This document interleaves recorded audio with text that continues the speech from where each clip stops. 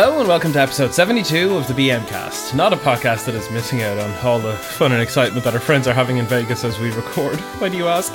But the show about playing Magic the Gathering on a budget. I am Scott and I'm joined by the Voldaren epicure herself, Emma. How are you doing this week? Yeah, doing well. Had a week off after the big announcement the week before. Thought I'd take a week off just to kind of recoup and, have this thing called time to yourself, which you should definitely make more of. So in terms of content this week, I do have a feature over at Polygon going up, hopefully this week. And it looks at the best 5 D&D campaigns for an entry-level DM or for, an entry-level D&D player.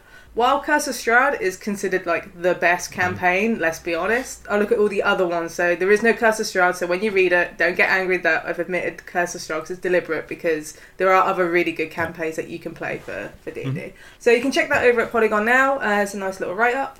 Otherwise, I've been playing a lot of Pioneer, because I've got those Challenger decks, and Pioneer is really, really neat. So I'm in the process of upgrading them all for, to be in line with, fully optimised and whatnot. So Lotus Combo's all done, which is the one I'm not really going to play, but it was the easiest one to upgrade because, it's just mostly sideboard stuff. Yeah. The hardest bit is sourcing all the Pathway lands, because apparently nobody just has them. They just don't exist anymore. At least in the UK retailers, no one has them, because Zendikar Rising came out during the pandemic. People didn't really open stuff, and now people are playing Standard and Pioneer. The demand's not there, or the demand's still there. So I'll have to find those one way or another. Also, just want to give a quick shout out to Wizards of the Coast for sending me a Crimson Vow press kit, which included a bunch of boosters, so set, collector and draft. Didn't get any sweets this time, which I was a bit annoyed about, because that's the best bit about these things is the lollipops and the candy. You know what? Yeah, because I got the exact same package. I was going to talk about it in my part, but I got the exact same package. I just noticed now, no sweets. Yeah, the first thing I go for, I raid those lollipops. I'm like, boosters, whatever. Give me the candy. Yeah, pick one candy. Yeah, this is it. And it's and it came out, and it's all Halloween-y and horror and stuff. So you'd think there'd be candy. Come on, Watsy. So I opened some cool stuff. It still sucks that the set and collector boosters aren't curated. And what I mean by that is you can open the same card in the same pack. That's a different frame. So draft commons, for example, it just doesn't really feel great, even though we didn't pay anything for them. It still feels kind of bad. So outside of Magic and content, I've been watching Cowboy Bebop on Netflix, a live action adaptation, and honestly I think it's really great. Agreed. I'm really, really enjoying it. Leans into the silliness quite a bit, which is a huge part of the charm, because the anime was also fairly silly, let's be honest. And if you're going into the remake or the adaptation with the hope for a like-for-like copy of the anime, you're going to be disappointed, because it's impossible to port that from two different mediums, right? Yep. I do think there is some tunnel vision, because we've had stuff like Death Note live action, which was just not good, let's be honest. That was terrible. But you can't tie them all under the same brush. I think you need to be pretty open-minded about it. But I'm enjoying it. It's still pretty fun. I'm about halfway through it at the moment. I need to watch the rest of it. Nice. But I enjoy it for the campness and the silliness that is happening right now. What about you? What have you been up to? I've been up to a few bits. I may as well just talk about Cowboy Bebop for a second, because I was also going to talk about it. Because, I've watched most of it now at this point. I think I'm on episode 7. I think there's only 10 episodes.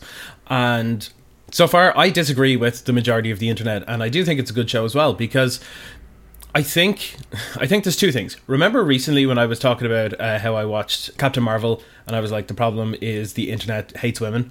Yeah. I think that's a huge part of it as well, because the portrayal of Faye Valentine this time, she's not half naked, and the fact that they didn't sexualize her to the nth degree means that, they saw it as this is unfaithful representation of, this isn't, why are you clothing up all the thing? And there's a scene where Spike has his top off and she doesn't do that, and you're like, shut up, you absolute chuds, cop on, get out of here.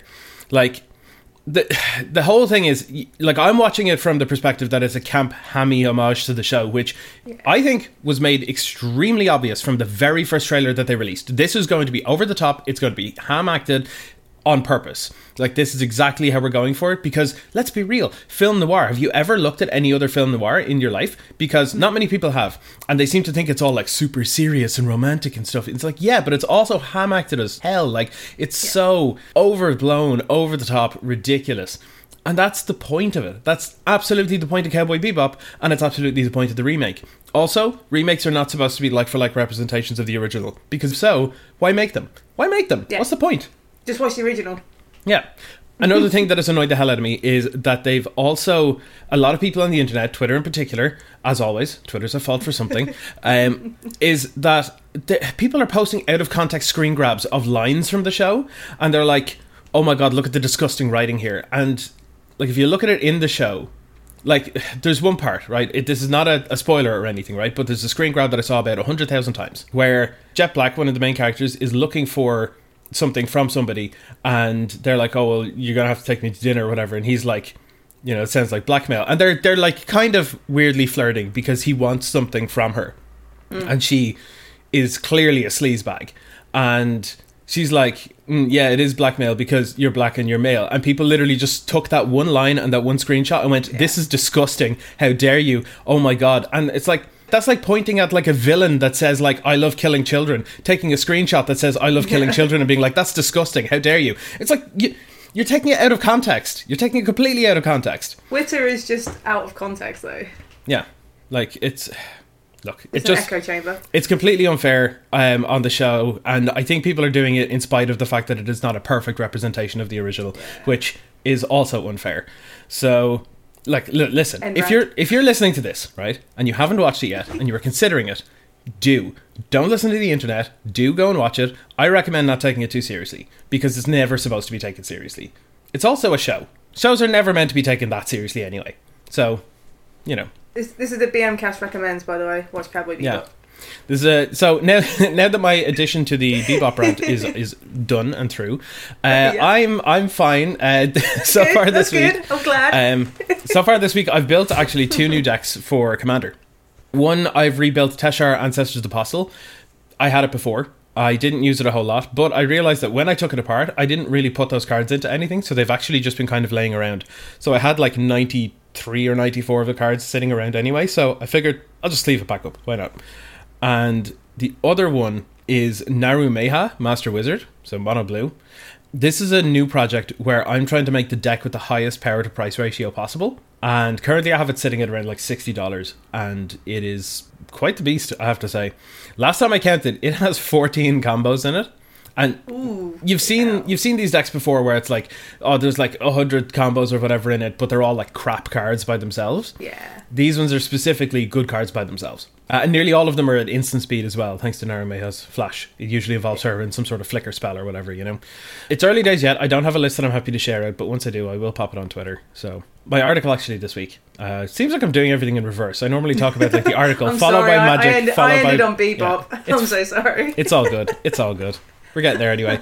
My article this week is just about some good deals that you can pick up at the moment because, you know, Black Friday and Cyber Monday and stuff's coming up. So happy capitalism week.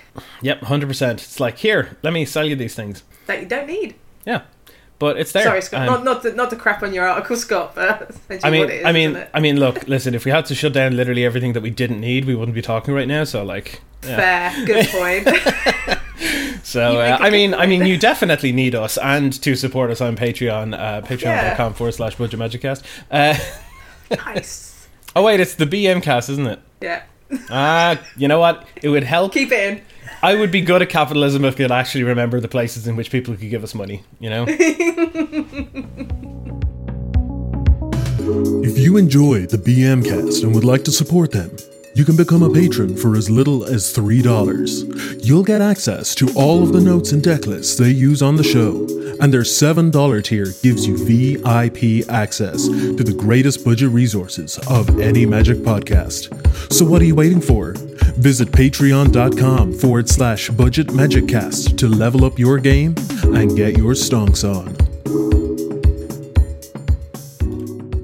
It's my turn, Emma, for card of the week, and I'm going to give one that I had to look back on the show notes because I was positive that I had done this one before. And turns out I haven't.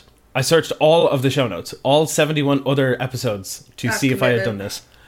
And I couldn't find it. And that is Midnight Clock. So, Midnight Clock, for those that don't know, it came in Eldraine. It is 2 and a blue for an artifact that taps to add blue. So it's a 3-mana mana rock. And it also has an activated ability of 2 and a blue to put an hour counter on Midnight Clock. And at the beginning of each upkeep, you put an hour counter on it. And when the 12th hour counter is put on it, you shuffle your hand and graveyard into your library, then draw 7 cards and exile Midnight Clock. In Commander, 3 mana rocks are fine. Them having upside is generally expected now, like the Curse Mirror from the Lorehold Precon, Commander Sphere, and now Midnight Clock. This gives you a personal time twister. It's bananas. Any blue deck I run, I have this. I have like 10 copies of Midnight Clock, specifically because it's just unbelievable in any deck that can run it. The great thing about it is opponents know that it's coming, but they're super reluctant to deal with a mana rock that's just going to go away anyway. Also, it's just an artifact, so you can easily just search for it up as well. Yeah. It's really tutorable. Yep. And it's just a great way to keep gas flowing. Usually, the way you try to sort of pace your gas and the stuff in your hand, when this is out and it's on like 8 or 9 counters, you're like, you know what, I'm just going to dump my hand because it's probably going to resolve because people aren't going to bother dealing with the mana rock. It is very, very good. I have never been anything less than happy to see this in a hand. So, yeah. That's good. 30 cents, by the way. It's one of the more fairer cards from Throne of Eldraine. Yeah. All right. So, this week we are talking about something that we were going to talk about earlier than this, but we figured we'd wait for a little bit longer to see how it all pans out. And it looks like not only are they probably here to stay, but they're also probably the thing that you should be doing in most constructive formats, and that is companions. Woo. Yeah. So, first of all, to those that don't know, Companion, first of all, is a keyword ability. It's featured in Ikoria, and the name for creatures with this keyword ability is companions as well. That's what we call them. There are 10 so far. There's Gyruda, Doom of Depths, Giganta the Wellspring, Kahira the Orphan Guard, Karuga the Macrosage, Lurrus of the Dream Den, Lutri the Spell Chaser, my lovely little water sausage, Obosh the Prey Piercer, Umori the Collector, Yorion, Sky Nomad, and Zerda the Dawnwaker. So if you want to check out any of those, you can go look it on the show notes or go search them up on Scryfall. So basically they sit in your sideboard outside of the game, quote unquote, and you originally were able to just play them whenever you wanted by just casting them. I can't believe it was like that. Right? It was that. It feels so long ago, doesn't it? Yeah, it's crazy. broken. Absolutely broken. But now you can pay 3 mana, 3 generic mana, at sorcery speed and put them into your hand from your sideboard. And then you may do whatever with them. So, as it stands, the only format where a companion is banned at the time of recording is Commander. So, Lutri the Spell Chaser, which I will read out now because they're my little baby. So, it's 3 and hybrid blue-red for a 3/2 elemental otter with flash that says, when it enters the battlefield, if you cast it, copy target instant or sorcery spell that you control, you may choose new targets for the copy. Now, Companion is a restriction that is put on your deck building, and Lutri's one is each non-land card in your starting deck has to have a different name. So you can't have more than one of the same card, essentially. The reason that's banned to Commander is because it's already a singleton format. So it's a free include for any deck that's running either blue or red. And Yorion Sky Nomad is effectively banned as well because their companion requirements is that your deck has to be 20 cards greater than the minimum size. 80. Yeah, so in standard or modern or whichever, it has to be 80 cards minimum instead of 60, whereas in Commander, you can only have 100 cards, so you can't have 120, so Yorion could never be a companion there. So, Emma, why are we talking about these? Why are they so good? So the reason they're so good, so before I go into why they're so good, when you play with companions, you have, just as a note, because it came out in Ikoria, so we didn't really play Ikoria in paper because it was a pandemic and the lockdown. So if you ever play a companion or have a deck with a companion, you have to reveal it before you start the game. Just to say, hey, I've got this Lurrus of the Dream Den, and you put it to one side. That is part of the rules. If you don't do it, you might get in trouble. If it's like competitive, for example, you may get a warning. Yep. So it's just something good to know that, like, hey, I've got this Yorion. I'm playing a Yorion deck in Modern. And also, remember to not shuffle it up, because I may have done that a few times when I played Death Shadow with Lurrus. Because it's just habit, right? Besides that, the reason they're so good is you get access to the same card and effect every game, regardless of what you draw, because it's in a separate zone, right? Yeah. You just get to... You essentially open with an 8-card hand, which is really, really good. They're often powerful effects, so as I mentioned earlier, Lurrus of the Dream Den's a really good example. That is probably the most played companion in constructor format, so stuff like Pioneer and Modern. For example, with Lurrus, the reason why Lurrus is so good in like Modern and in Pioneer is that the creature can buy back non-land permanents that are 2 mana value or less. Yeah. Given that these formats are very low mana value, this is fantastic. Also, on a side note, Lurrus is banned in Legacy, which gives you an idea as well. Oh, sorry. The sort Yes. of power Forgot about level that. that we're talking with as well. Oh wait, no, was it? Hold on. It was banned in Vintage, but then was it unbanned? It's like restricted, I think, or like because they don't ban cards in Vintage, they just restrict them. Yeah, but you I know it's can't. banned in Legacy. You can't restrict the Yeah, that's the issue. You can't companion restrict because there's only one. companion. Hold on, let me check. We should have done this before the show. I know Lurrus is banned in Legacy. It is banned in Legacy, and it was, I think, at some point banned in Vintage, and it was later unbanned, I think, Right, okay. after the companion rules changed. I mean, and stuff, so. I'm not going to mention Vintage because I don't think anyone cares about Vintage. Budget Vintage. I don't know. There could be something there for that. You never know. Yeah, maybe. But no, so Lurrus is banned in Legacy, which may give you an idea of the sort of power level we're talking about here. With that is the limitations of not that difficult to incorporate.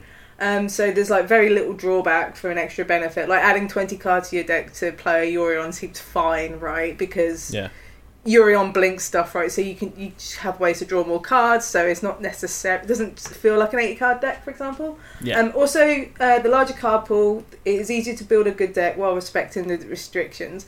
So an issue in Modern at the moment with Lurrus of the Dream Den is that you run 4 Mishra's Baubles. Like you run that package by default because you just get to buy back Mishra's Baubles and look at the top card of your deck and you get to draw cards.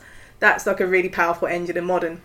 To the point where I think either or both need to be banned at some point because Modern's becoming a format where you're just building a 70 card deck because the 5 are already sorted for you. Yeah, it can feel like that.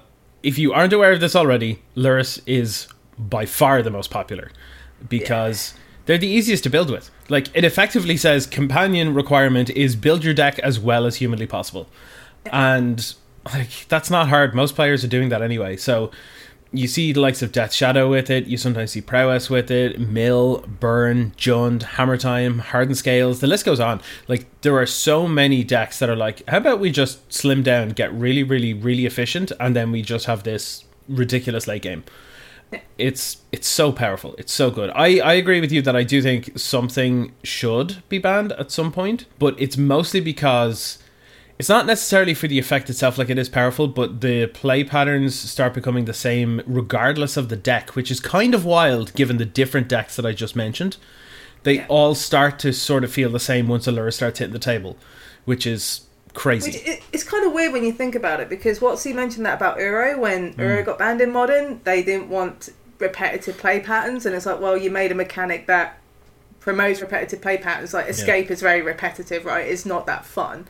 Yet you're allowing Lurrus in the format that does a similar thing. It's just you're playing against the same kind of decks, and it comes to a point where you're just doing the same stuff, and it feels like a mirror match. Even though your decks are different, it kind of feels like a mirror match because you're just running these same companions. I won't be surprised to see Watsy pull the trigger at some point, because Modern does feel like it's falling into a repetition, and I know Watsy are very apprehensive of that. They like to freshen it up once in a while. See, Stoneforge Mystic Unbanned is a really good example of this. One thing that I have to say about Lurrus before we move on is, if after all of the amount of time that people were talking about, like, oh, Faithless Looting, let's ban Faithless Looting, and then it finally actually happens, that's what gives me faith that they'll finally pull the trigger on this. Yeah, that's what I think. I think it's a case of when rather than if. I just Agreed. want that when to be very, very soon. Agreed. The annoying thing with Lurrus is that if you don't hold up removal to immediately deal with it, you're dead. You're effectively dead. So, yeah, it can suck. But it's not all Lurrus in Modern. So Yorion is surprisingly popular. I think a lot of companions people were surprised at, because especially after the rules change, because like you have to pay 3 mana to put it into your hand, and then some of them are like 5 drops that don't do a whole lot. And yeah, sometimes it's still just good to run them, because there are times where you'll just sort of stall out a bit and you need to find something to do, so it works. Yorion is an example of this. There are several like permanent heavy or slower decks that add Yorion, because there's enough redundancy within the card pool to make a solid, reliable, consistent deck at 80 cards as well as at 60 cards. So, for example, Taxes, 4-color Blink decks, now Yorion Rhinos is like one of the higher tier decks, those kind of things. Kahira is basically a free include for literally any deck that doesn't have any creatures in it, or any blue-white control, which is weird. Yeah, and it also goes in Elementals and Omnath Control, because they only run Elementals. just incidentally. And funny enough, Belcher has started doing it now as well. Really? Yeah. So that's basically a free include for any deck that just has no creatures. Giganta is another one that shows up a lot. It's any deck, the requirement for Giganta is you can't have cards with double pips in the mana cost. So, say for example, Seasoned Pyromancer, 1 red. You can't include that, but Bone Crusher Giant, 2 and a red, you can. So, that's pretty handy for the likes of color light decks, like Affinity and Tron, because nearly everything is a single pip or no pips. Prowess and Mono Red Phoenix also basically just run single pip things because there's so many 1 mana spells, and then a lot of the other spells are generic mana with a single red. So, and then the other one that we were able to think of that comes up at any kind of frequency is Obosh, almost exclusively for Obosh Red, which is, I suppose at this point it's almost like a mid-range deck, because it started to go like along the Ragavan, DRC, Fury kind of route. So yeah, it's still there, it's still good. So generally speaking, like as you can see, unless your strategy cannot be altered to fit a companion, for example Blue-Red Murktide, if you see no companion and you're playing against someone in Modern now, it's almost always going to be Blue-Red Murktide, because Murktide is just too good to take it out of the deck for a companion. So it's almost always a good idea to run a companion otherwise, you know, even if it does mean small concessions on cards. So, for example, when we talk about concessions, a good example of this is Grixis Death Shadow, that for the longest time it ran Go Mag Angler, which is a really good threat. Is you're often not paying the whole cost for the card, right? You're paying like 1 or 2 mana to play this big threat. Yeah. But if you're adding Lurrus, you can just play a longer, grindier mid-game because you have a way to bring back your Death Shadows with Lurrus in play, which is much, much better, right, than just playing this common 5/5. It is a little weird because Lurrus has lifelink, which can cause a little bit of tension in Death Shadow, but you're not attacking with Lurrus, it's just a value engine a lot of the time. Yeah. But yeah, just having the ability to recur your Skosa Skyclays and your Death Shadows is far better than playing like this Go Mag Angler. Another good example is Mono Red Prowess with a Bosch. You lose the Manamorphose, but you just get a better long game. As you say, it turns into a mid-range strategy. So you run stuff like Bone Crusher Giant instead. And then maybe like the new Chandra is a really good example, the 3 mana one, that slots in as well. So you just have this really grindy game. And a great thing about that, because Obosh is a punishing effect, so anytime you deal damage, you deal +2 that. So sometimes like the last few points of damage is what you're missing in these sort of decks. You need like 1 or 2 just to finish off the opponent, and a Bosch just allows that. And plus it's a good threat on its own. It can swing in. And with blue-white control, you often drop Snapcaster Mace to run Kahira, since you are leaning more on Shark Typhoon as a win condition, which is also from Ikoria. Yeah, absolutely. Just a quick little asterisk there. I just double checked Obosh because I was completely unsure myself. I was like, oh, it turns like lava darts into bolts. That sounds about right. And I just double checked there. It deals double damage. So double damage. I'm sorry. Yeah. So like a bolt turns like into 3. 6 damage. It's absurd. So yeah, just wanted to make sure that we were accurate with what we were saying. But yeah, the point is, they hit the table and your opponent probably is dead. So yeah. With that, sometimes the companions is a free include and can even trick opponents into thinking you're playing a different strategy. For example, with Belcher, as you mentioned earlier, it now often has Kahira to make opponents to think they're on blue-white controller elementals, which require very different hands to play against, but you're on Belcher, so you can you got a better chance of winning the game 1, right? It just gives you that little bit extra gotcha.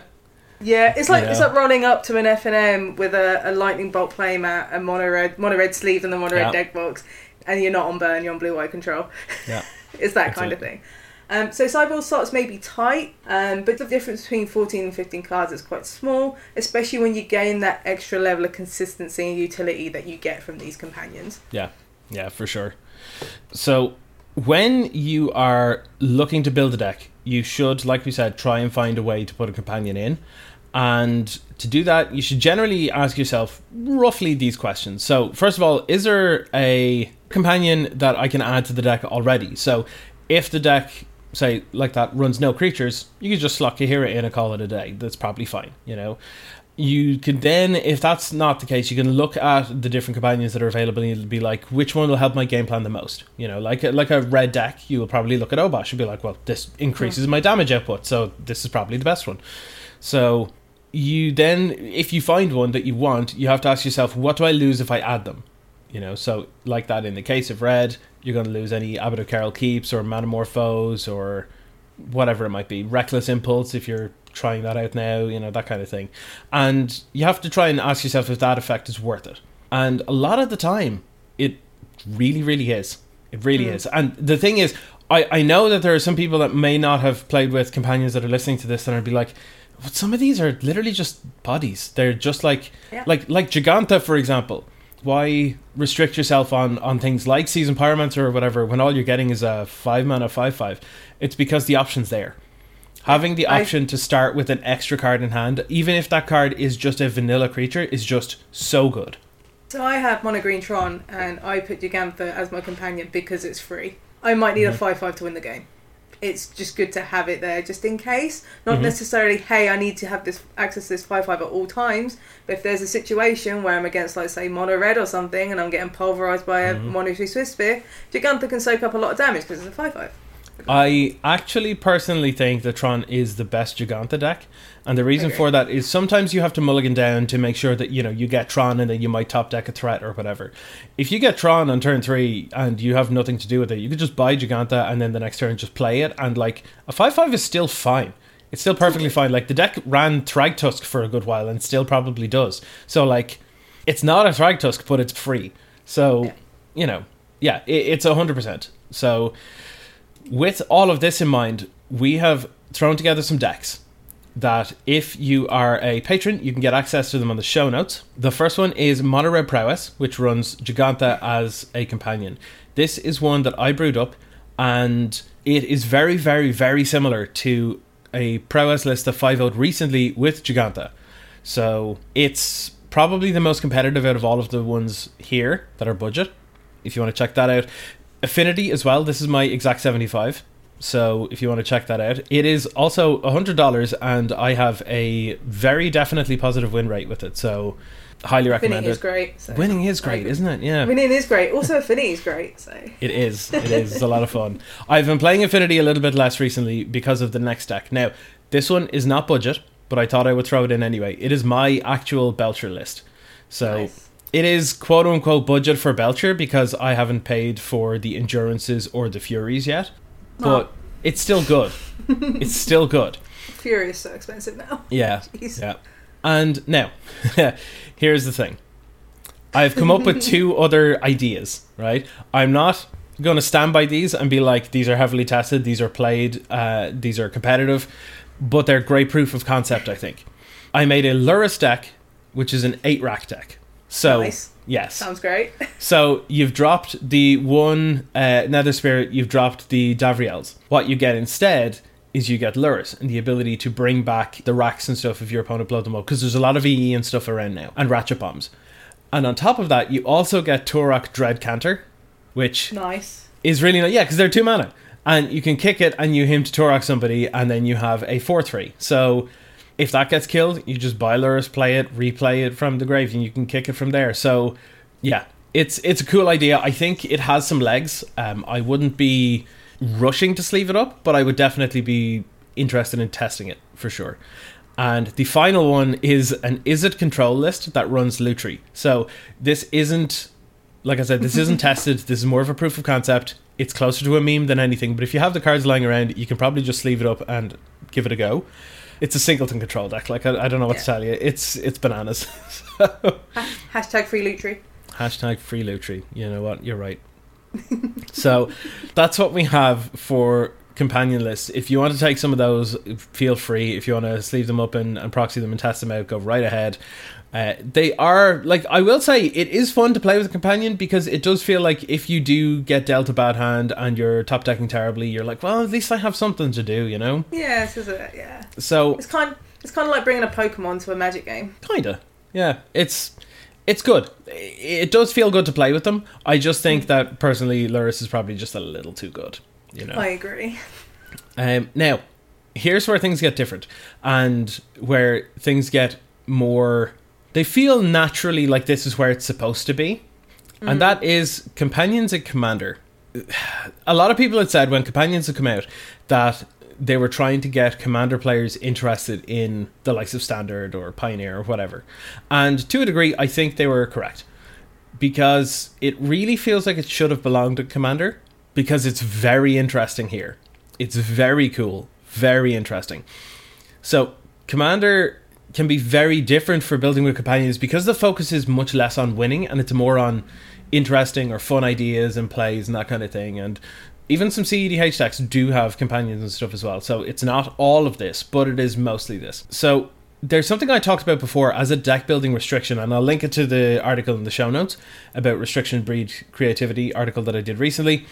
It gives creative inspiration. You know, like if you're sitting down and you're like, okay, I'm going to build a Simic Good Stuff deck. Okay, I'm going to start with a Sol Ring, and I'm going to Arcane Signet, and I'm going to, Counterspell, and an Arcane Denial, and you can't do that if you have Karuga as your companion, for example. You have to think outside the box. You have to be like, I can't go with these staples anymore because they're all under 3 mana value. Yeah. That's what makes these so interesting. It makes something unique, something special. And an example of Karuga is I'm going to list in the show notes my Aluna and Karuga budget deck as proof that despite adding these deck restrictions, you're still flush with budget options that are really, really powerful because the card pool is enormous. You have so many good choices, powerful choices. Like, even with Karuga, for example, like, you've got great ways to circumvent the drawbacks. Like, Rift Sower is a 3-mana dork with suspend 1 green, so you could just suspend this on turn 1. You know, you've got Simian Spirit Guide to put a 3-drop out on turn 2 if you want. Submerge is a 5-mana spell that's free if your opponent has a forest. Like, taking advantage of split card rules as well with like incubation incongruity, otherwise paying alternate costs or getting around restrictions, it can all be done, you know. And this is just one companion. If you start looking at like, oh, can I build a deck with Obosh in it, or can I build a deck with Umori as the companion or whatever, you'll start realizing that you really have to think differently about building decks, and that's a fantastic thing, especially in Commander. Now, when it comes to building decks with companion in mind, it's very similar in terms of the questions you have to ask yourself as Modern and Pioneer and stuff, but it is framed slightly differently in that you have to ask, like, are the companions in my colours? This is one of the main things, because you are restricted to the colours they're in, so there aren't as many decks that you can build with it. Then you can ask yourself, like, is it possible to build a deck using my current commander and the companion I'm looking at? If not, can I change the commander to make it something more different or unique or whichever? Do I want to build around the companion rather than the commander in a way? Like, I want the companion effect. What commander best suits that, you know? You can ask how it'll play compared to no companion. Will it be more fun or exciting? Because at the end of the day, like, you're the one playing the deck and you want it to be fun. If adding a companion is going to make it fun and different and spice things up, do it. If you think it's just going to make for a worse experience overall for you, don't. Like, I'm not your boss. You know, Commander is to play how you want to play it. It's not how other people tell you to play it. So just do whatever makes you happy. That is it. And also, it's worth noting quickly that the companion has to be in the same colour as the commander, correct? Yes. Yeah. Yeah. For example, like Umori is green-black. You can have green-black commanders or any commanders that have at least green-black in them. So if you have a Jund commander or a 5-colour commander, it's all good. That does unfortunately mean that the green-red one, Giganta, because her activated ability is Wooburg, it means you can only add her to 5-colour commanders, which, in my opinion, are the least fun and interesting and exciting ones. But that is a topic for another day. And the ones that are most pushed. Yeah. Yeah. I'm looking at you, Golos. Right. Kenrit's next on the chopping block, let me tell you.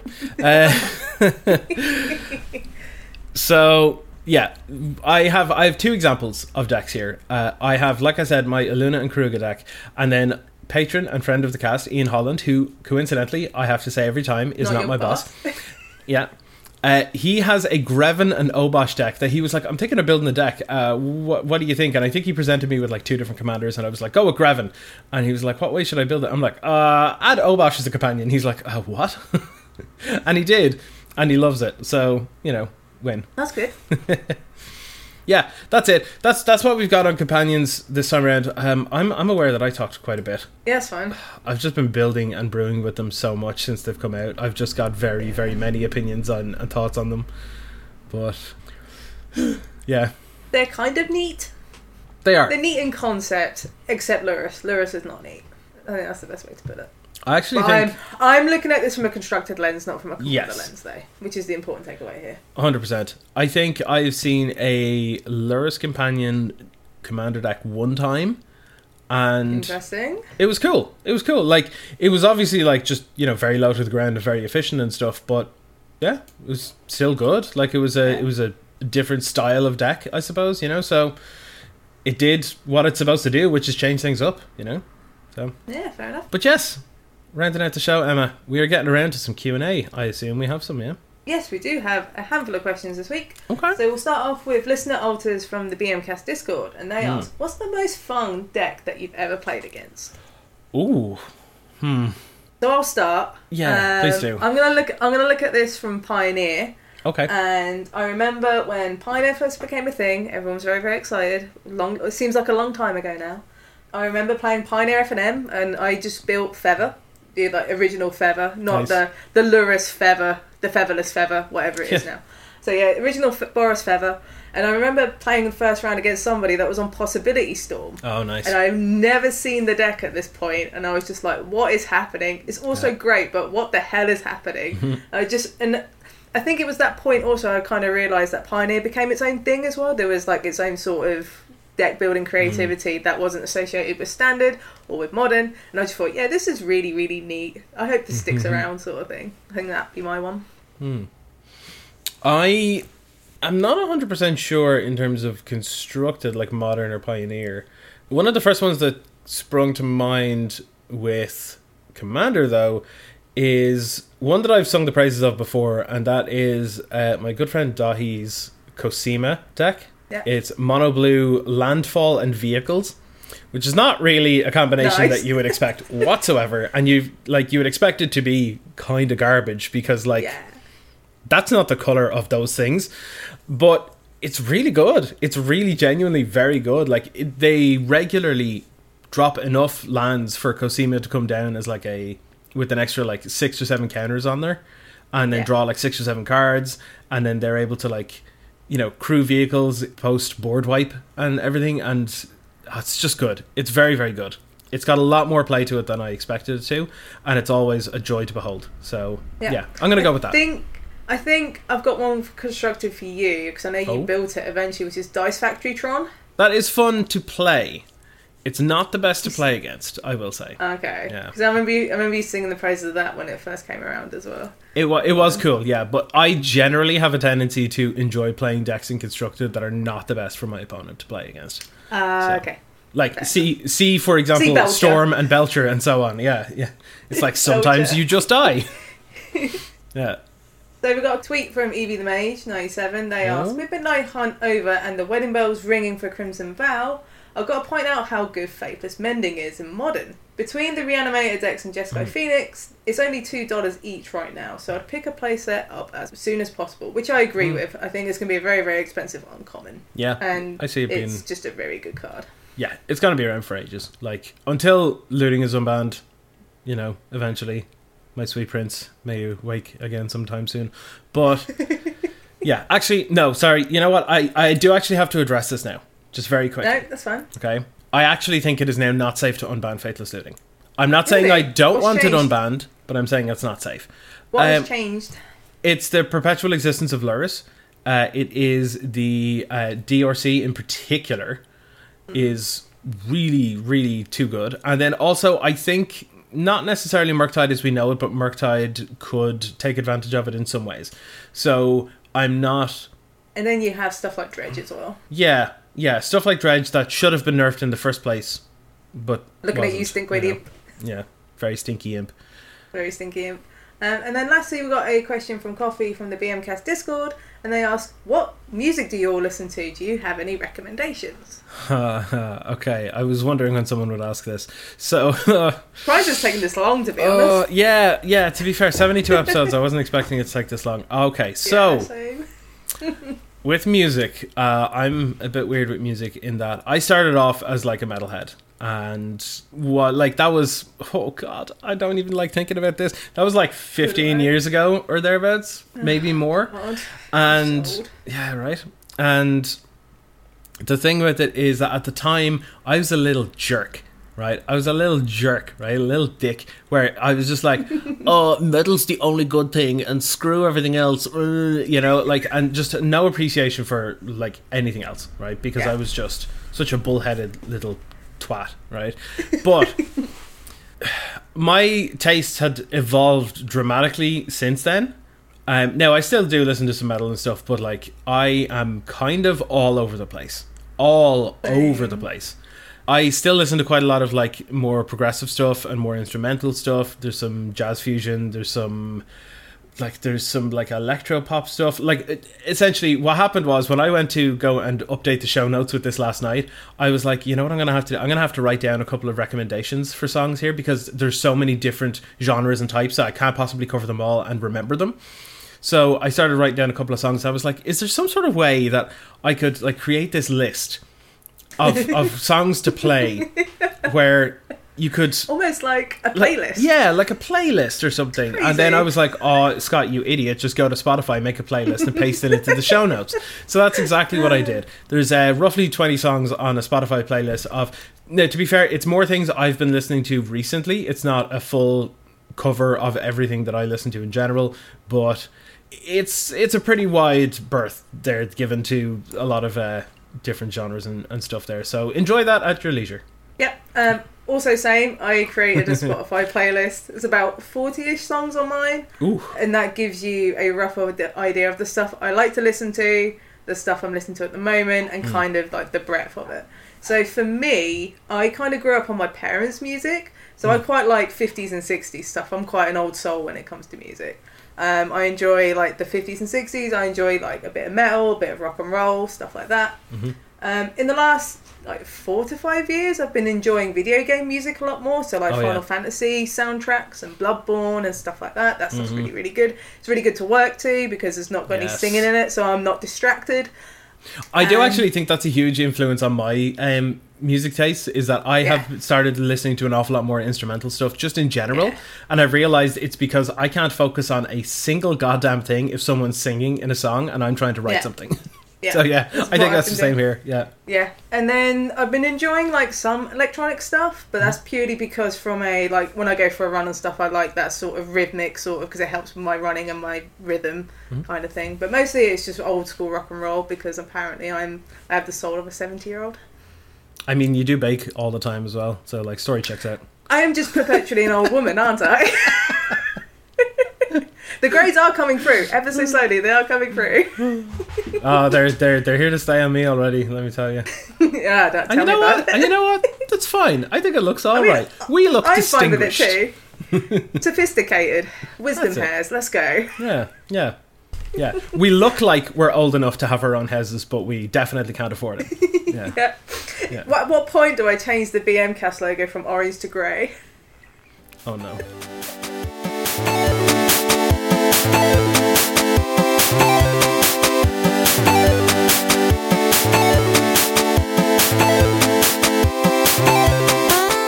Thank you for listening to us here at the BMcast, and a special thanks to our patrons. At the Cheering Fanatic tier, we have Alejandro, Kilgore Trout 503, Max Makes Magic, The Jess Guy, The Joe Cheney, Nicholas Martin, Bradley Rose, Ian Holland, Christopher McCarthy, Tom Telford, Anton Clement, Edward Whitney, Evil Vanilla Glaze, Matthew O'Neill, Anthony Burchett, and Morgan Roberts. At the Songs tier, we have Anga Orr, Scott Creech, Simon Grip, Brian Madden, A Nice Planeswalker, Nerblin, Everett Brogan, Alex Gibson, Bo Schwartz-Madsen, Mickey Paris, Mark Davis, Coffee, Spencer Stack, and Zachary Morrow. Thank you all for helping to keep this podcast on the air. We cannot thank you enough. If you want to support us and add your name to this list of lovely and wonderful people, head on over to patreon.com/thebmcast. If you have any questions, comments, or sweet brews, you can email us at budgetmagiccast@gmail.com or message us on Twitter @thebmcast. We'll be back next week to give you even more bang for your buck.